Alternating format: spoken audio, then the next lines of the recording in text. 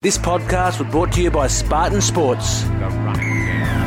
This is The Running Game, a rugby podcast that covers the sport from the ground up. I'm Tim Gilbert and I'm joined by my co-host, Matt Dunning. How are you, my friend? G'day, Timmy. What a week of rugby. How are you, mate? Yeah, I'm fantastic, and what a show we've got on the way. Andrew Slack, Grand Slam winning captain of the Wallabies, joins us, and Ben Batger, the coach of the mighty Eastwood first grade team.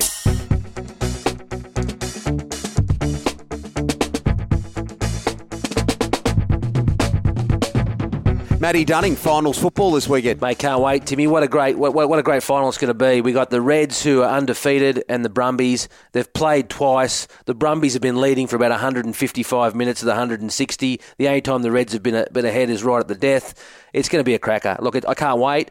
I think the Reds should be slight favourites in Queensland, a week off and a few less injuries, but I am looking forward to see how this game unravels. The one thing that makes me wonder about is, will there be a moment, will there be a field goal moment in one of these finals matches? And then my mind wanders to you, of course, Matthew Dunning, one of the great exponents of the field goal. Mate, I should be making a fortune out of drop goal coaching, mate. I am 1 from 1. I'm 100%. No other field goal kicker that I know of is 100%.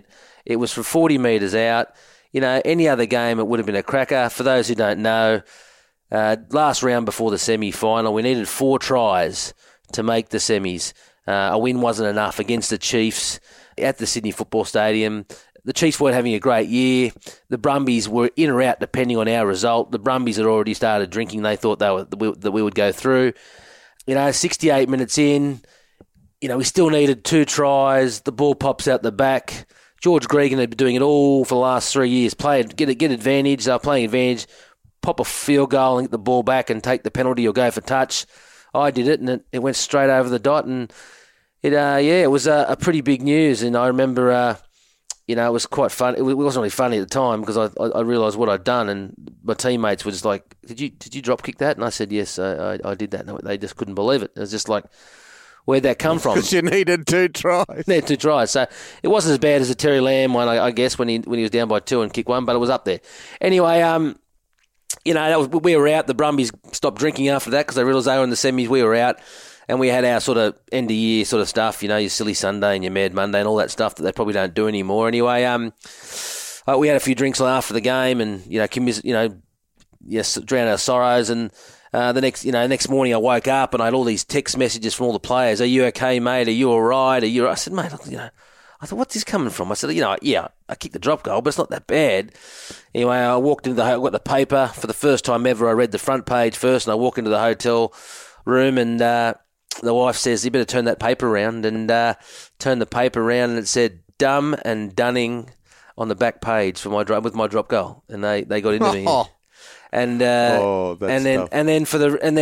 I don't know how the boys did it. It was Sunday. Then I turned up for the drink on Sunday. I was a bit late in the afternoon. I got there about 3 or 4 o'clock, and they had Scream printed on their shirts at the drink on Sunday. The back page on their shirts, white shirts. They thought it was hilarious. So they were very resourceful, and and then for whatever reason, a few other things happened in the next week, and there was Dumb and Dunning Part 2, which I can share another time. But I'm still a bit filthy over it. You think about it. I kick a drop goal from 40 metres out.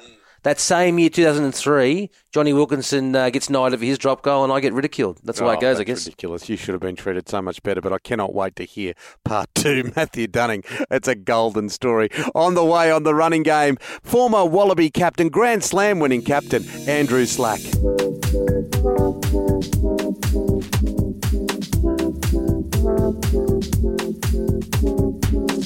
All right, not every day you get a Grand Slam winning captain on the running game, but today, Andrew Slack, how are you? I'm in fine form, Tim. Thank you very much. Reds got a grand final on the weekend, so we're all in a happy place. Yeah, Slacky, obviously your Reds are going very well, and, mate, I think they look really good this weekend at home. 2 wins, albeit very close games previously, but they look really good. Can you put your finger on why the Reds are so good this year and what's been the difference over the last couple of years? Well, they've kept a young group of players who were well selected when they were young. They said, okay, these guys have got a bit of talent. We'll stick with them and we'll create an atmosphere where they don't want to leave. And in 3 or 4 years, there might be some fruit from that labour, and I reckon that's what's happening. So you've got a bunch of very good players. They know each other well. I think they enjoy the whole Queensland team thing. I think over the years that Queensland, New South Wales, Brumbies, whatever stuff has diminished a bit because, people move every 5 minutes. Well, the fact that Queensland, the Reds have kept all these kids together, and most of them are Queenslanders. I think that's had a bit to do with it, and clearly Thorny has a good way with them. He was an extraordinary athlete himself, playing at the highest level in both league and union, and to go on to be the mentor that he has, he really is. He's got it together, hasn't he, Brad Thorne? He's one of those blokes that could probably tap dance too. Yeah, the thought and the sight of it doesn't really appeal to me, to be honest. But look, when he was playing, and whether it was for the Broncos or the All Blacks or Leinster or Canterbury, just about, up a Volta. He played for everybody and he won with everybody. I just loved the way he carried himself. He just worked hard. He wasn't a poser. He just did the business. He didn't talk much. And then, you see him transform to this. And I remember talking to him in the first 12 months, and he so much admitted that, he was out of his depth. But he's just like, in his playing career, just soldiered on, and he's got to somewhere. He doesn't do it how you or I or anyone else would do it. He does it the Thorne way. It's a word that's used a bit now, and I think is a good one. He's authentic. He's authentic Brad Thorne. He might have bits and pieces of Wayne Bennett and whoever else in him, but the bottom line is Brad Thorne remains sort of true to himself, and I think that sort of thing is appreciated by the players. They get to understand it and appreciate it over a number of years, which they've now had with him. I couldn't agree more, Slacky. Like if you judge a football on their success, there's not a better football than Brad Thorne. You're a great judge of obviously 5'8" inside centres. That's where you played, mainly in the centres, obviously. But mate, James O'Connor, really impressed with him this year. What are your thoughts? Yeah, amazing. Like I thought in the younger year, that's what he was, because he was such a good athlete, and when I say he understood the game, I think he understood the basics. What he didn't understand was the world around it. And to be a good 5'8", you sort of got to understand the world around it as well as be able to keep catch and read play, and, all that well-publicised stuff that he got up to is not going to help. But, he's found his own ways. I don't think I can add anything that nobody hasn't already seen, and that his off-the-field maturity has translated to on-field maturity, and he's always had the goods, hasn't he? I mean, nobody's going to say that. And the one thing I liked about him from day one, even when he was a bit wayward, was he had ticker in defence as well. A bit like Johnny Wilkinson was talked about as goal kicker and all that, but God, he could tackle. Well, James, he doesn't shirk that stuff. So I think with that maturity, his talents, and the fact that the guys know he's got some front when it comes to defence, all adds up to a pretty good package. Well, he's just one player of the year, hasn't he? Yeah, and I think when you come back, it doesn't really matter what facet of life you're in. But if you overcome whatever odds you've either been facing yourself or you've put in your way, you're even stronger. So James O'Connor, he's not an old man, so I think we're going to see him for the next few years, that's for sure. What about winding the clock back, Slacky? What was it like? Tell us, for a mere mortal. I know Matt played for the Wallabies, but I obviously didn't. What was it like being a part and captaining a side that was so dominant under Alan Jones? Well, it was a bit like what we were talking about before. You got to have the right players. Better to be lucky than good. Now, no offence, Tim, but if I'd captained you and your 13 or 14 mates, we wouldn't have won. We would have had a good time. Sure, we would have played a lot of golf. Yes. Yeah, I saw Matt the other day at a Newcastle thing, which you might remember, and I looked at the guys who were there. There was it wasn't a Grand Slam thing, but there were 5 or 6 from the Grand Slam. It was Far Jones and Campese and Rodriguez, and Michael Liner wasn't there, but you go through each of them, and they were very, very good players, and the timing was perfect. They were all they weren't at the peak of their careers, but some were about to get to the peak of their careers, or others were, and so everything worked on that. But it happened. They were good guys. We all got on very well. Jonesy was the right coach for that time. And, we had a bit of luck. As I said earlier, better to be lucky than good. Yeah, it's like I'm a big fan of. I watched a lot of you playing in '87. I was at the World Cup, and I saw a lot of that. Obviously that side it didn't have the greatest tournament but '86 and '84 and even before that. So it's hard to compare eras, and I hate doing that. But What were the parts of culture, the parts of rugby that set you guys apart? Obviously, everyone was the same in your era, and you beat the All Blacks, you beat Wales when they were at the peak of their powers, and you beat the best. What made Australian rugby so strong then? Look, I think belief is a big thing. Belief is not going to happen if you haven't got the players. We suddenly realised we got to a position where we had enough players to make the belief legitimate. And each of those players matured as it went on. I think our coaches all had a bit to do with it. You know, Bob Dwyer, so Tempo was a great coach for we Queenslanders and in Australia. He didn't get all the raps he deserved, I don't think. But, you know, Bob Dwyer had his way in terms of he came in 82, 83, wasn't overly successful, but he wanted to create that running rugby reputation that Australia had. Jonesy then came in and added a bit of graft and hard work to it and I dare say a touch of professionalism. So you throw all those things into the mix over a few years, and I keep coming back to it, a bunch of pretty good players, and things will work well. 87 wasn't great because I think a few of those guys, myself included, had run our race. You know, our peak was maybe 84, 86, and you can go 1 year too long. And, you know, I think that's the individual's choice. A lot of people say, don't go a year too long. Well, I'd rather go a year too long than not have gone the next year and found out that I could have kept doing it. But in my instance, I think in several other players, we just reached it at the end of 87 at the World Cup, and, you know, it wasn't the same success as 84, 86. Mind you, we only just missed the final by a try in the last minute. But by and large, that timing, that 2 or 3 years, there's not a heap of teams outside the All Blacks who have a time of more than 2 or 3 years, is there? You know, you have 2 or 3 where you're at a peak, and what happens next? Yeah, exactly. What about the game itself, Slacky? Look, from purely from the football side of things, and 15 players, all in shapes and sizes, it offers, if I can use this word, an egalitarian view of sport, doesn't it? Because you can take all types in, and you can play it a little bit older. It has something that a lot of sports doesn't have, and they need to really use that going forward. That's my thought process. Yeah, no, look, I think that's right, and I think that's something we'll always have, is that game for all shapes and sizes. What we need to do is make it more attractive, I think, more regularly at the top level. You know, it's a great rugby game. There's not a better. You know, I like them all. I like the Aussie rules and the league and the soccer.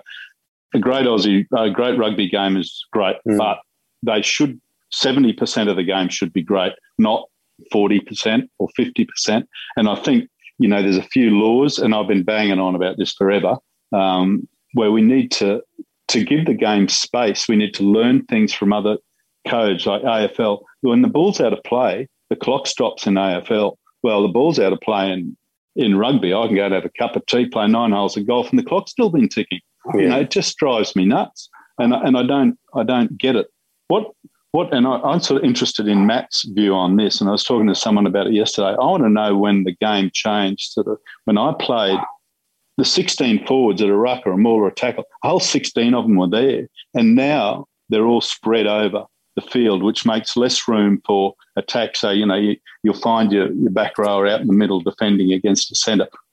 It's not bad nor good, but it creates less space. And I'm curious as to when the game morphed into that situation. Was that your time, Matt? Yeah, definitely my time. I think when professionalism came in, I think the game changed. I think people started watching the game so much more thoroughly, realised one shot, one kill at breakdown stuff. Why waste an extra man? And it did that. What it made happen is it means there was less space. And, you know, from a watching point of view, I see your point, but I think it's the evolution that winning football always gets played. It happens in the NRL, the wrestle. It happens with AFL. Like, I remember watching AFL when the Lockett wouldn't move the square, but now you look at the full forwards, they run the full distance. And I don't think AFL's the game it used to be, the same with the way I play it now. But it's the way the game goes. And, yeah, I take your point. I used to love, you know, Dave Brockhoff, 8 forwards underneath the bar. Like, I remember seeing Brock when I first came. Yeah.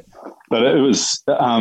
I wonder how dumb we were not to have worked it out, even in the amateur. You know, why you got 16 blokes piling there when you only need 3? Yeah. Anyway. But you're so right about, the 70% of 80% of games should be cracking games, because I'm with you as a lover of sport. I just love good rugby. I mean, as a boy, I was watching all of you guys and the Ellas, and those games were predominantly good and just a spectacle. Mm. Yeah, well, that's what we've got to get to now. I mean, you talk about the young kids playing, girls and boys, of all shapes and sizes who can play the rugby. I walk the dog here with my wife. We go past a couple of Aussie rules field, and there's lots and lots and lots of kids playing that, and that has an appeal to certain types. But it's not, it doesn't give some of the things rugby does, and so we need to catch up on that. But to catch that demographic or the parents, the games they see on TV have got to be the ones that impress them. And, if you've got 8 rugby league games or 10 AFL or whatever, chances are most of them will be pretty good. If you're only seeing 1 or 2 super rugby games and they both happen to be crook ones, what are you going to watch and where are you going to send your kid? So I'm banging on about the same point, I guess, but it's so important. And I think it gets back to creating space and making sure that there's time of ball in play in rugby. And we've all got different ways of how we want it to happen, but I don't think we're near as good a game as we could be with the laws as they presently are. So, Slacky, what I admired most about you, I think, and this goes to my next question, is you were the essence of rugby IQ. You weren't the fastest, the strongest, but you could see a game and you read a game and you knew how to. Hence the reason you captained 35 times out of 39 tests or whatever it was. I see a big problem in our game today that in Australian rugby, that our rugby IQs drop. I think we've got as good athletes, as good players as we've ever had. I think we've got some excellent players, but I think our rugby IQs drop compared to where we used to fight above our weights in past eras. Do you think is there a reason why that's happened in Australia, or do you think it's just my perception? Well, look, I think certain teams have guys who are able to see a game better, and if you've got 1 or 2 guys leading that way, that the others, jump on board. I just wonder, and, I'm sort of curious of your thought in the way training is nowadays. Is it a bit formulaic? Okay, we've got to do 10 minutes with this element. We've got to do 12 minutes with that. We've got to do 14 minutes with that. As opposed to saying, okay, we need to work on decision-making, and I don't care if we, run over time and then we have to take 5 minutes off the line out throwing or whatever. I'm not sure that the training as it is creates enough decision-making circumstances, real decision-making circumstances for those players, which would then enhance what you're talking about. I mean, I don't know how, intrinsic why. I think I could read a game as a player. On the sideline as a coach and assistant coach, I think I'm rubbish at it. I'm sort of half involved with a school team up here now, and I listen to the main coaches. I've got no clue what they're talking about, but I can see the obvious. And if I was on the field, I think I could see it. But seeing it the other side of the sidelines is not all that easy. So I'm just wondering if some coaches need to give a bit more responsibility to the guys, not to overcoach, and then to allow them to do what you're talking about, Matt. Yeah, definitely agree. Like I remember, playing with personalities like George Gregan, Phil Waugh, Steve Larkham's, Rod Kafers. They would never let a coach dictate the way they played. That's pretty good. Lot. It's a bit better than some of my mates. Yeah, they never let a coach dictate the way they wanted to play a game. To a certain extent, they'd have the structure there, but they wouldn't be backwards and coming forwards if they didn't agree with something. Now that may still happen now. I don't know. I'm removed too, but. I remember hearing a Scott Johnson quote saying he walked in Australian rugby and he'd be in a change room in early 2000 or earlier, and he'd see 30 Wallabies or whatever, and he'd see 5 or 6 future great coaches. He came back to Australian rugby and just didn't see, and it's sort of a bit different than your comment, but didn't see those rugby brains as future coaches. So he saw that as a big sort of the big void in Australian rugby from when he was there and when he left. Yeah, look, and moving on to current times, and I don't know, I met Dave Rennie once, and I'm really impressed, and I'm clearly looking from a distance, but I get a bit of a gut feel that he's prepared to let the players, coach is a coach, but he's going to let them do their bit without too many change? I hope so. I hope that's the case. Yeah, well, there were some positive signs last year. Andrew Slack, having worked with you for many, many years, having played golf with you and got to know you well, I could talk to you all day. We'd love to get you back on the running game. Thanks for coming along. Oh, pleasure. Great to talk to you both. Thanks very much. Coming up on the running game, we have Eastwood first grade coach. Of course, he played for the Waratahs, and Eastwood himself, Ben Badger. All right, it's time to head to Eastwood, and it's great. We've got the coach of the Eastwood first grade side on the line right now. Ben Badger, how are you? I'm good, thanks, Tim, mate. Great to be on here, and looking forward to having a chat with you guys. G'day, Benny, mate. Great to have you on, mate. A lot of our listeners might know that we played together, toured together.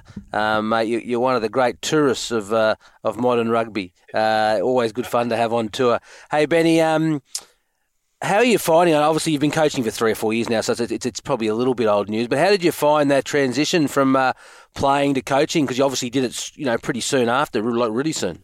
Yeah, I did. I retired from Eastwood 2015, and I sort of got back into an assistant role 2017. So I deliberately had a couple of years off. But when I came back, there were guys that I still played with, and you just got to separate that relationship type of thing. And you can't, as you sort of mentioned, you can't go out on the boys' night out and that kind of thing with them. But I think you earn their respect from the work you do behind the scenes. You just got to be a little bit smarter with your your extra activities, I think. Well, everyone that I've spoken to who has played for Eastwood, been a part of Eastwood, they always are very proud of their alumni, of where they came from. What is the magic of this rugby club? Yeah, it's a good question. And, Tuck might have an opinion as well, but because I get asked of it a lot, like, what is the culture of Eastwood? And I just think everyone sort of buys into it. It's very rare that you'll find an Eastwood player that'll go to another club. So everyone sort of comes here, a lot of teams say it, but we have that sort of, unofficial no dickheads policy. So if there is anyone that doesn't want to buy into our club, they generally sort of get moved on. But it's very rare for any of the sort of good players to leave us because they really enjoy the place. It's a winning culture. And I think we do tend to look after our older players. Like, you see Tuck at a game, or, when you go to TG, there's always a plethora of the old boys there. So there's a really good spirit amongst the place as well, if Tuck agrees. Mate, couldn't agree more, mate. The culture of Eastwood is, when I was playing, and we both started playing rugby, it was still amateur. So the most important thing was to play first grade at Eastwood. That's what you wanted to do when you were a kid, first grade at Eastwood, and then if you're good enough, play for your state and then play for your country. But it was always to play for Eastwood, and I think that's something that set Eastwood apart in a lot of ways. And obviously you're still at TG, but that's going to come to an end. Do you think that'll affect the culture? Well, how's it looking? What's going to happen with the move, and where's it up to? Look, I'll be honest, guys, it's a little bit above my pay grade, but it is inevitable that we're going to move to Castle Hill, whether it's next year or the year after. It's around that sort of timeline. But I think, it is for the best interest of the club. A lot of people don't know the financial situation attached to TG Milner and the actual rugby club, Eastwood Rugby, that, we were treading water for, 20 years sort of thing. So this will sort of ensure our future and just, realistically, demographically as well. Like, a lot of our, the big Eastwood junior area is out. I know, Tim, I think your son's at Dural Rugby, and, we're heading out to Castle Hill. That's where it's a huge growth area in terms of, Sydney in general, and it's a good growth area for Eastwood juniors. So I think it's, it's a good financial decision, and it's a smart strategic decision. It'll hurt leaving TG. We all love it, but at the same time, you got to get with the times. Yeah, that's the part that disappoints me. And as you say, it's for other people to discuss. But it's such a wonderful ground with such great history. I wish it could stay, and these types of places could stay forever. But that's for another discussion with probably someone else. Let's talk about the strength of the club in terms of participation, right down to the bottom levels. As you say, my son's in the 12s at Eastwood, and look, there is spirit right throughout the grades and the ages. Yeah, and I think Tucky touched on it, the fact that when you're growing up, like me and him grew up, and, you want to make the Eastwood under-10s team, you want to make the Eastwood under-12s, and you almost grow up, every year wanting to make the Eastwood team sort of thing. So I think the connection's right from the start, and we're very lucky in terms of, you're probably finding it right now, Tim, we've got a lot of good coaches and volunteers in that junior area that it sort of really helps us. So we've got a really good foundation. So when they come up to grade, I'm sort of lucky in the fact they're already connected with the club. A lot of my job's done. Occasionally we obviously, get guys from a different region or something, and they sort of get indoctrined, so to speak, into the Eastwood way. But that's mainly because, 80% of the players have grown up wanting to play for Eastwood.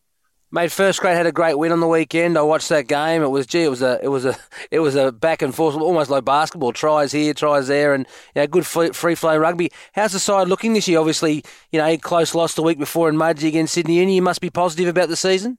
Yeah, look, we've got a really strong squad. I managed to maintain, I think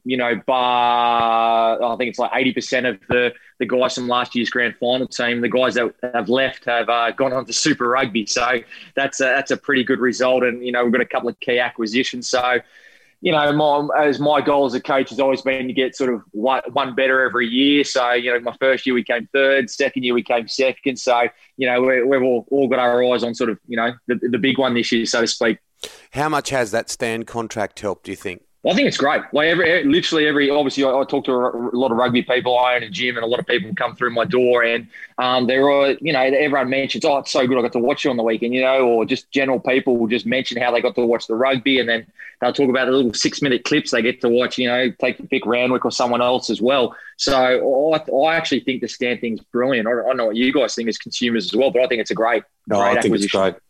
Mate, couldn't agree more, Benny. The Stan thing is a massive hole we've had in the market of free-to-air for many years, and it's there's a lot of problems in rugby at the moment, but I think that's one part that they're getting right, and I think the Stan thing's the best thing that could have happened, and I think that engagement's been great. But obviously, a lot of areas to work on rugby. You're a great rugby man. You've played rugby since under 11s or before. Since Eastwood, you've played since under 11s. You went to the King's School. You've played club rugby. You've played Super Rugby. Mate, where do you see rugby in Australia at the moment? Obviously, the positives and some things they can improve. I suppose there's so much negative written about rugby at the moment, isn't it? So that's a bit of an issue in itself. So, I'd like us to, focus a little bit more on the positive stuff involved in rugby. And there is a lot of positive stuff. And if you look around the world, rugby is actually growing everywhere else. I believe so. Like you talk about England and France, all that huge numbers, Japan, like what a massive growing league that is. So, there is room for us in Australia to regain it, I'm pretty sure. But, so let's stop being so negative. That'd be a starting point for me. And obviously, it doesn't come as rocket science. And I've actually listened to a few of your guys' podcasts before, and everyone's talking about it. We just got to reconnect with, people, fans, volunteers, juniors, everywhere. I think I'm no Einstein, but maybe 10 or so years ago, we went for that top-down policy with our funding and everything. And look, it just clearly hasn't worked. I think everyone's got to admit that. And now it's time to sort of, reconnect, with the juniors and get people, the Waratahs are a good example. All my mates are rugby guys, and they couldn't name 5 of the New South Wales Waratahs. Now that's your state team. If you can't do that with diehard, I grew up with rugby guys, diehard rugby fans, that's a big issue. So that'd be probably one of the areas I'd start with in terms of trying to reconnect. I don't know how you do that. I don't have the answers, but you got to reconnect with the public. Yeah, and then that often will come through the way that the game is marketed, and the PR in and around the game is to make sure that they hit the mark, hit the community mark, hit that point of difference. And look, I've mentioned it a few times here, having been a bit late to the game with rugby, having covered all sorts of sports for 3 decades, there is that wonder, that little bit of magic inside this game, which is not with many other games, not with many other teams, that great sense of team, community beyond the football field, all that stuff. Yeah, I agree. And I think rugby is one of those games, like the best game of rugby is one of the best sports in the world, isn't it? It's just so entertaining. And the fact that you've got not many sports offer such different body types that rugby have. So it's a little bit something for everyone. The young kid growing up who's a little bit bigger, there's a couple of big boys out there. The tall kid sees the big, tall second row. Little fast kid sees the outside back sort of thing. So it's an amazing sport if we can get that connection right. I agree, Tim. Yeah, Ben, I think I agree with everything you're saying. I think the issues we're having in rugby a bit at the moment was obviously one of them was marketing and how we're selling the game. I think Sands filled a massive hole there. We've filled a massive hole there with Stan. I think it's a great initiative and it's unreal. I think the other one is, I totally agree with you and Tim, is that fan and community engagement, and that's what we need to, the loss of development officers in New South Wales. And clubs, I wonder is what do Eastwood do? Because I'd really like to hear this. What do Eastwood as a grade club do to engage with their sort of juniors and schools and communities? If you're involved with that, Ben. Yeah, so we've got someone on full time, a guy named Craig Hawkins, who's rugby operations, and he's literally every day out at a different school or a different club helping out with the juniors. So that was especially considering we're going to move into that Hills area. He does a lot of work out in that Hills district. He coaches, junior girls school teams out there, because obviously junior girls rugby is a big growth area as well. So we've had a real strategic priority, and that's obviously, as well, to get our name out in that community and that kind of thing as well. But we've definitely made that a bit of a, focus point for us to try to increase that engagement for, when we do move out there, as many people at least know what Eastwood Rugby is. And they're like, oh yeah, I might go down and watch an Eastwood Rugby game, or I might get my kid involved in Eastwood Juniors. So we are trying to get a presence out there. Good stuff. How do you reflect, finally? How do you reflect on last year's grand final? I'm still very upset, actually. Yeah, I can't imagine. I've tried to hold it till the end, because, you did say that obviously you want to go one better, and it's very difficult, isn't it, when you get to the final stage and it doesn't happen? Yeah, look, it is. I was upset, spitting chips, whatever you want to say, for about 2 weeks, and it took someone else to say, oh, look, it was a really good season. I snapped back and said, oh, yeah, but we bloody lost, sort of thing. But look, in its whole, it was a really good year for us. We had a really, really young squad, and a real, from the previous year, it was about 10 different new players. So we did really well. But I know Tuck's probably played in losing grand finals. It leaves a bit of taste in your mouth. So hopefully that'll drive us, to go one better this year. That's the hope anyway. Mate, Benny, one of the most important questions I've got to ask is you've been one of Australia's rugby's biggest bachelors for many years. Are you still a bachelor, or have you found the one? Thanks for bringing this up, Tuck. My mum will be very happy to let you know that I still don't have a girlfriend. So I got a little pup, so I've sort of upgraded. Maybe I got a little Australian Bulldog girl, so maybe I'm moving in the right direction, but still better get on the search for that one. So if you know anyone, Tuck, flick me a number after. Maybe one of the listeners. Well, the Honey Badger did it. Maybe you could do it too, but just don't do what he did. He made a terrible PR decision. We could get our marketing people, speak to your marketing people. It might be our first promotion on the running game. Get Benny a bride. Look, thanks for coming on the show. Really appreciate it, and all the best with the mighty Eastwood side for 2021. No problem. Thanks for having me, guys. Enjoyed it. That's it for the running game this week. We'll be with you every week with more rugby chat and great interviews. Follow us on your favourite podcast app. Thank you today, of course, to Andrew Slack and to Ben Badger. Thanks to our wonderful sponsor, Spartan Sports, and our great producer, Dan McHugh. We'll see you next week. Cracking show, Timmy. See you next week. Can't wait.